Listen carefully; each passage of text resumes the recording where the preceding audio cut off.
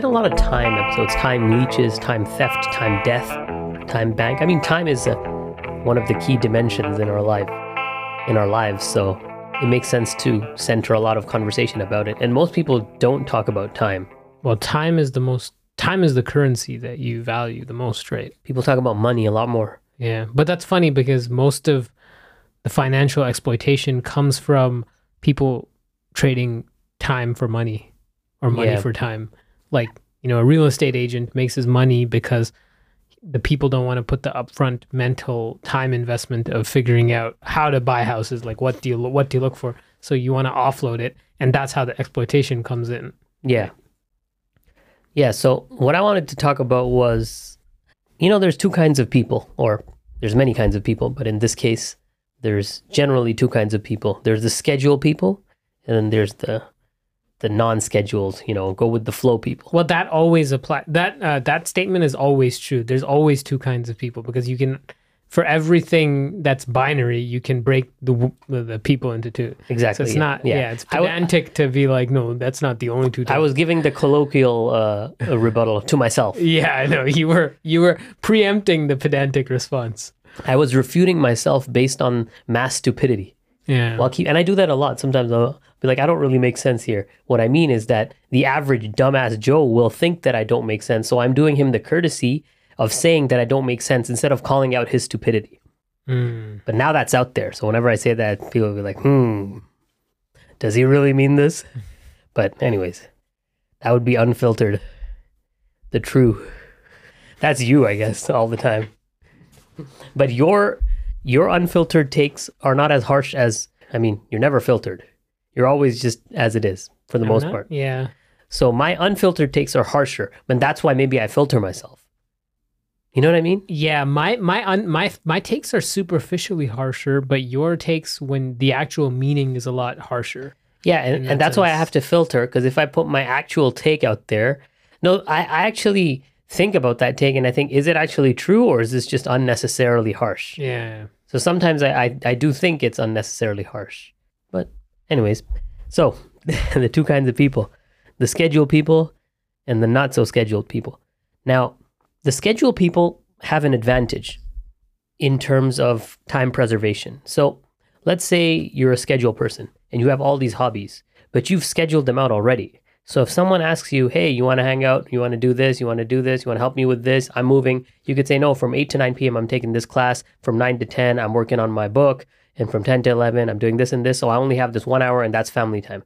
So you have your lifestyle allows you to generate excuses, not excuses, but allows you to generate real reasons why you can't invest time in other people's enterprises when they just want to leech it off of you. Now, if you're an unscheduled person, the problem is you don't operate optimally in that scheduled approach. But if you don't have that schedule to fall back on, you have no justification when someone says, hey, can you help me? You'll be like, yeah, I guess I'm free all day. But free all day, free of a schedule, but not free of what you want to do. So people conflate schedule freedom with freedom of what they want to do. Yeah. And this is about you. Yeah. That's why you're smiling. I know. So this is about last weekend. Yeah. So I thought about this and I thought about a structure in which you can time bank. So what time banking allows you to do, it allows you to create a schedule without the anxiety of said schedule. So you can, for all intents and purposes, for external display, you can say that I have a scheduled drum practice class from 12 a.m. to 12 p.m. on Saturday and Sunday. And it's an extremely expensive course, and we go through rhythm, and you can just go into all the details and bore people until they're okay, I get it, you're busy. Yeah. While at the same time, you can go home and just do whatever the hell you want. So, but obviously, this is the comedic layer. Yeah. But the other... No, the thing is, there's another layer to that, though, because it's more about the person... It's about the person who's asking for that task. It's about your dynamic with that person. No, I'm simplifying it. And then it's also about their perception of that task. So some people perceive certain things as things that are not meant to be blocking other things. Yeah, I was getting to that. Yeah. So when you're banking here, your goal is to preserve your time. And obviously, if you say that I'm doing, I'm going to be like, I'm going to be at home, what's something incredibly pointless to do? I can't think of something. building IKEA furniture. I don't know. No, that's pretty pointful. A lot of people will respect that. I was like, oh, you gotta work for it. Your wife wants you to build the furniture. Watching TV. I mean, that's exactly. Yeah, something like that. If you time bank, you can keep it as abstract or as concrete as you want. So you can call your time banking a course, because you can virtue signal in terms of what people perceive. Not virtue signal, time signal. Yeah. You can signal in a way to demonstrate competent, prestigious busyness. And that allows you to get away from things that you don't want to do. But at the same time, the other benefit of this is by creating this time bank, even if you're not a scheduled person, the effect of it will actually help you do the things you want to do. In two ways. One is that you'll actually have said time. And second of all, by having this schedule without the anxiety, it'll be easy for you to follow it yourself. So now you don't have to do that task that other person is imposed upon you, but at the same time, you are not imposing a task on yourself either. So there's no imposition. So there's no anxiety from either yourself or others, because that's the nature of that person, is that imposition gives them anxiety. That's why they're unable to function. But with the scheduled person, they like that imposition, and they self-impose on themselves and create this tight-knit schedule. I don't even know if those people actually exist. You know from my perspective, the schedule thing, it's more like, for me, every activity is, I can make everything enjoyable for myself. Like whatever I'm doing, it's fun. And so like even when I'm doing, and so for me to like say, oh, I like see where you're going. When I put it as a task, I'm implying to the other person, no, I got to do this thing. But it's like, no, like I'm just doing whatever I want all day. And in my mind, I do have a plan of what I'm doing, but like all those things are things that I enjoy doing. And so it's hard to... But do you think that's a way to alleviate the responsibility of actually selecting what you want to do, and to kind of create a sense of faux satisfaction with whatever you're doing? Like, oh, I could just play video games all day. Do you think there's an underlying... Yeah, there is an underlying... layer there. Yeah, it's like my personality is like whatever falls on my lap, I make the most of it. Yeah. And then just keep doing it, kind of. And so that... But then it's like all these what if I want to do a bunch of these creative things, but no, I want to do everything equally. Yeah, no, I know what you mean, but it's an easy way to, because then you don't have to deal with not the anxiety, but the regret of not having done what you wanted, because everything by definition became what you wanted. Yeah, no, I definitely have things that I don't like doing. So there is a priority list. Yeah, and that's kind of actually how I would function it. And I think we did time bank a few things by excluding certain things. Like we wouldn't do events that are outside, yeah, I mean, the like thing is, weddings. I time bank so heavily that certain times I do have to just be like, okay, yeah, I'll actually come. Yeah. Especially when it's like your parents, or I mean, I only do stuff for parents, basically. Like, yeah. I don't do stuff for only parents or brothers. Yeah. No one else will I just respond to help exactly. out. And I think we time bank so heavily that this advice doesn't make sense. Yeah. This is for other people. Yeah. But then like sometimes when I push too much on the time bank, when the 2 hours turns into 4 hours, that's what I'm like. Yeah. And that's what this is kind of about. But yeah, definitely. Because we started doing that when we first started working out, right? We were like, no, Saturday, it was like Sunday night, that's workout time, We time banked the workout. Yeah. And even though it wasn't a fixed time, it was a rough time, but it was, like within these 2 to 3 hour time slot. Yeah. Or it was more like the day. Like the day, yeah. Evening. That day in the evening. I would go as granular as morning, afternoon, evening time banking. I wouldn't ever specify the hour. People specify like to the minute, like 5:30 to 6:30. I'm like, bro, just chill. I'll show up when I want to. Yeah. If you don't want to wait, then go. It's okay. Then I won't come. So if you're the thing is, what are you sitting there twiddling your thumbs? Like read a book or something. Yeah. Like if your life is so meaningless that you have to wait exactly at the minute for your next event to start, then you have other significant mental problems. You are mentally diseased. That's why I have this quote where I say punctuality is a disease many suffer from. And it's a modern disease. Well, not modern, but ever since clocks were invented. Because in the past, people would operate based on the times of day, morning. And just how prayers are fluid, time is somewhat fluid. Now, of course, there's an assumption that if someone is meeting you somewhere, there's a fuzzy limit. You're not going to make him wait 5 hours. You're not going to make him wait maybe 3-4 hours, maybe 20 minutes, 30 minutes, maybe 40, maybe an hour. It depends. But this was baked into the system so that you're not going to just be sitting there twiddling your thumbs. You're going to read a book. You're going to, do some remembrance of God, do something that's productive, and that will be your mode of life, meaning you always carry with you. Now people just like have iPods and listen to music and stuff like that. But I guess they do the audiobook stuff, but that's still for scheduled things like your commute. But there's never this where you're waiting for someone due to an unscheduled kind of fuzzy time. Yeah, It causes chronic stress in people, I would say. Yeah. Probably the leading cause of heart attacks is not stress, it's punctuality. Yeah.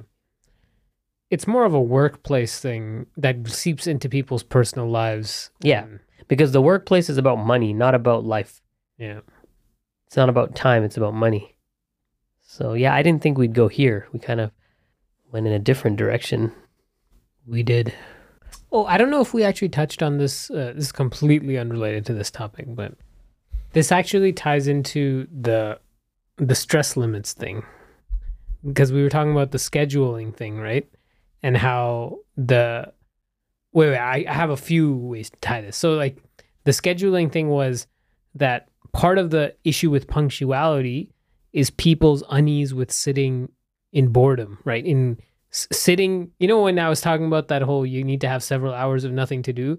So like the whole discomfort with punctuality is that, if you go there and the other guy you're supposed to meet isn't there for 10 minutes, now you have 10 minutes to fill your time. Empty time. Yeah, an empty time.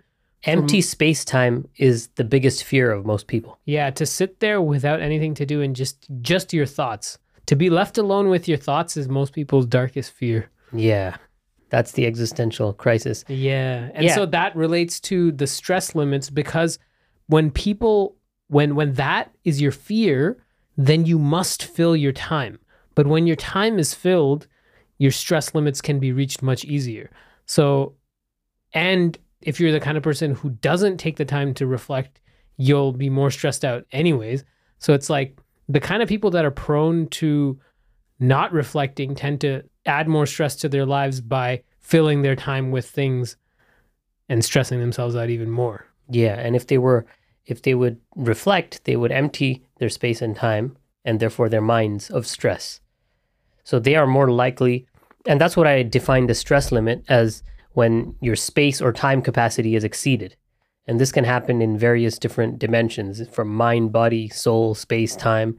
And how would it happen in mind is if your cognitive intake is overloaded or exceeded. You're consuming too much information, data, random social media feeds, random content, and then you're processing that constantly, and then you're outputting random information, talking to friends, coworkers, family about just empty talk, and then posting on social media, and that's your kind of your capacity for your mind is consistently being overloaded, which creates mental stress.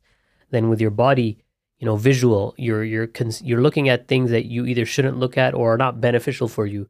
You're listening to things that are not beneficial. You're smelling things. This is like people who don't use perfume and just live in environments that have stench, and then your intake of food, and then your output, your physical output, your exercise, or just your movement and behavior, what you do with your life. Rest and sleep would be the processing of that. So if all of these are overloaded or underfed. Well, if the input is less than the processing time, I think, right? No, I was considering the processing also to be overloaded or unloaded. So I wasn't talking about the nature of the processing, but rather the capacity of the processing itself. So if you look at the mind one, it's not so much what you're intaking, is it? Because you could intake something useful, but even that you need to take a break from, right? Because water is useful, but you just can't keep drinking water. And sleep is useful too, but you can't sleep all day. Yeah. So this is purely a quantitative approach to stress. Okay. The qualio can be touched on later, because most people generally have a decent idea that what food is healthy, what food is unhealthy. What they struggle with is portion size. So they'll be like, a lot of people struggle with portion. I think they may struggle with both, but they accept that, hey, this stuff is also, I'm cutting out junk food while they're eating 3 bowls of rice. Yeah, true.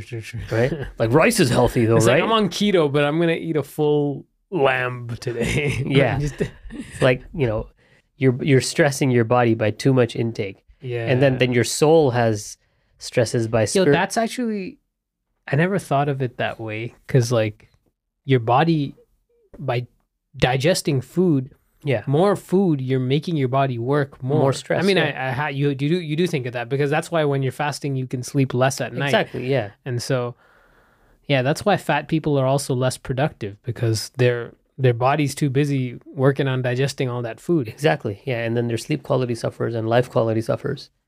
Yeah, and also it's just a waste of time and energy. And then your soul. Now, spiritual excess is interesting, because this is like going to the extreme limits of spirituality, not true spirituality, but pseudo. a pseudo perversion of spirituality, that I'm going to fast my entire life every day, or I'm never going to eat this particular food, or some arbitrary. Well, I don't think those kind of I don't think that exists. But that can manifest in a different way. So like unnatural guilt, an extreme perception of the lack of mercy of God, an extreme despondency and despair. So you can go on excess with hope or fear. You can go in either direction of excess. Yeah, but I would say those are not excess. Those are deviations. Well, that's what an excess is. An excess is a deviation, right? So just like the vice and virtues, they're all excesses. So that's a semantic thing. With a dimension, Yeah, and I think I did mention virtue and vice. So, and then you have, now these three are kind of yourself, mind, body, and soul, your three kind of ways of interacting with reality. And then there's reality itself, which is composed of space and time. Now, how do we exceed our space capacity? Well, there's certain markers in space and just that are supposed to govern our life. So your circadian rhythm, day and night cycles, your seasonal cycles, the location, the environment, the weather. These things, first of all, help manage stress. But if you reduce these and their impact, if in the summer you are balancing the temperature and bringing it back to 23 degrees or whatever, and in 23, most people keep it at like 21, I think, or 18. Yeah. So if you're not allowing the cyclical nature of space to occur, then you're exceeding the capacity of space, because summer is meant to be slightly warmer, winter is meant to be colder, and it's the same thing with your location and in environment. Storage capacity is something I thought of. When you accumulate more material than you have space to store, the anxiety doesn't come from, a lot of people tend to blanket bash consumerism. Oh, consumerism is no. That makes no sense. What are you consuming and how are you storing it? Not just how much it is, and how are you, what's the nature of that consumption? And stress specifically is caused not by what you own, but when what you own doesn't have a proper place or meaning. Purpose, yeah. Yeah, when it's purchased just for the sake of the purchase, and then it's not removed. It's kind of like this, it's the hoarding mentality, where to like remove it would be to admit that you purchased something you didn't need. And it's like, hey, I gotta just keep this around because, I bought it for that. Like, I need it sometime, and a lot of people, potential. I use all these things. Yeah, I know. I that gym I've never worked out in for the past 5 years, I need it there. Yeah. Just in case I start. I need it there as an anxious reminder of my continual failure to work out. That's what they need. They create the anxiety that they want to avoid by deliberately keeping those things around. So that's what I'm saying is here, that these are stress, and they're chronic stress. So they're not so painful that they would cause them immediate need to remove that item, but it's just below the pain threshold for a removal. And then but this means that the chronic stress that they do, or the acute stress, the acute stress that they would feel would be significantly, the capacity would be significantly less, because they've already got a bunch of sources of chronic stress that put them up to a certain threshold. And then as soon as the smallest thing comes, you get laid off, or it's the end. It's metaphorically and literally for many of them. So, and you can't control acute stress, because generally that's outside of your control, large life events that impact you. But chronic stress is generally in your control. So you can definitely control that. And then time, there's also an element of stress with deadlines and perception, punctuality obsession, which we touched on this episode or the earlier one? This episode. This episode, right? Yeah. Losing track here. I mean, that's why we discussed the stress limits stuff. Yeah. So exactly. So time and space. And of course, what you said earlier, that every object needs to have a space and a purpose. That applies to yourself too. Just like your mind, body, and soul have a space and a purpose, and that space and purpose governs how you should use your mind, body, and soul. Similarly, the places, the objects that you fill your spaces with must also have meaning and purpose. So it's almost like there's different layers here. There's the divine layer, the human layer, the subject layer, and then the object layer. And the way you interact with objects is you give them meaning and purpose to prevent you getting the stress of meaningless items. And also you give yourself meaning and purpose through the divine. Yeah. And then you plan. Beginning. There's probably like a powerful word for beginning. Inception? Yeah. Genesis. Because your inception is divine. Inception, Genesis, origin. Those are the three that I know. I mean, Inception seems to be the one. Yeah. It's the movie. It's the inception of an idea. Yeah. I mean, that's pretty obvious. I was actually going to touch on the reflection time thing. I think the thing is when a lot of times, like when there's too much cognitive intake, when you're doing too many things, like right now. Yeah, you don't actually have time to reflect on it. And so you're constantly, there's no way for you to realize that you shouldn't actually be stressed about the thing that's causing you acute stress. Because everything that is stressful, because there's nothing truly stressful. There's nothing that's going to really, because at the end of the day, you're going to die and then all you have is your deeds, right? So I mean, if someone kidnaps you and captures you and they're trying to pull your nails out with a plier. But that's not stress, that's pain. Yeah, and pain is stress, the perception of potential pain. Yeah, okay, well, that's one thing, but I'm referring to... Yeah, I get what you're saying, but I was saying like in that case, that would actually be stress where I would accept it. Yeah. But all the other things are manufactured perceptions of potential pain. And I'd say how you manufacture that stress is through a lack of, spending time really thinking about what it is that you're doing. And you know what? Another thing? Most people are their own abductors and torturers. Yeah, I think people use stress as a form of virtue signaling because it's like, I'm so stressed about all this stuff I got to do. You don't know, man. I'm busy doing this thing. It's like really important stuff. For me. It's like, you don't know, man. Like, it's so intense. Yeah. Like I'm on that grind kind of thing. That's the meme, but it's so common. And like I was talking about this to my wife earlier, and like a lot of these big fields that people, medicine and lawyers and stuff, and like they all, like for some reason there's this obsession with thinking like they're this virtuous act, like, oh, I became a lawyer, I went to law school, I worked my ass off to get a lot of money. Yeah, it's like money. It's such a joke that it's an absolute joke. At the end of the, like, all these people are just patting themselves on the back for making money. It's an absurd joke. No, that's a great point. Well, I mean, I don't pat them on the back. I know, but most people do. It's like I slap them on the face. Yeah. Although you shouldn't strike on the face, but we'll make an exception for lawyers, doctors, and the typical chicken shit, and real estate agents. We don't like real estate agents here at Betamax.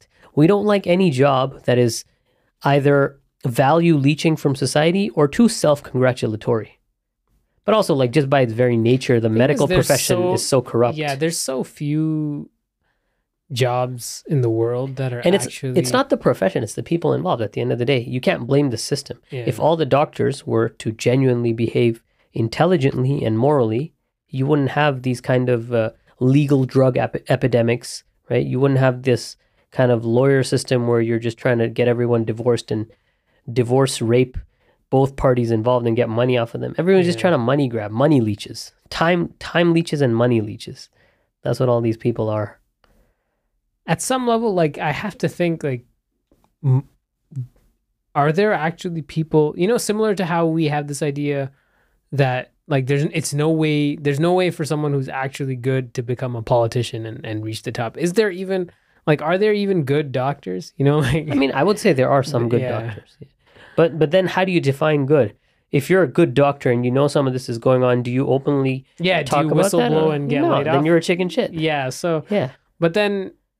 Yeah, how much Most people are chicken shit. Yeah, you gotta be. At the end of the day, what you're saying is that I prioritize my family and my well-being over that of society's, and that's fine. You can do that, but then you have to agree. You have to accept the label of chicken shit. Yeah, I'm not saying that it's bad morally to have that label, but that label is there. It will say chicken shit on your forehead. When Betamax. If you want to rock it, go ahead. But the label sticks. And who decides the label but the labeler? Betamax labels you. We label you. You know, people don't like being categorized, put in a box. Don't put me in a box. Well, don't be boxable. Why are you guys being so boxable? But you're the one who said that there's two types of people. Well, yeah, of course. Because they're boxable.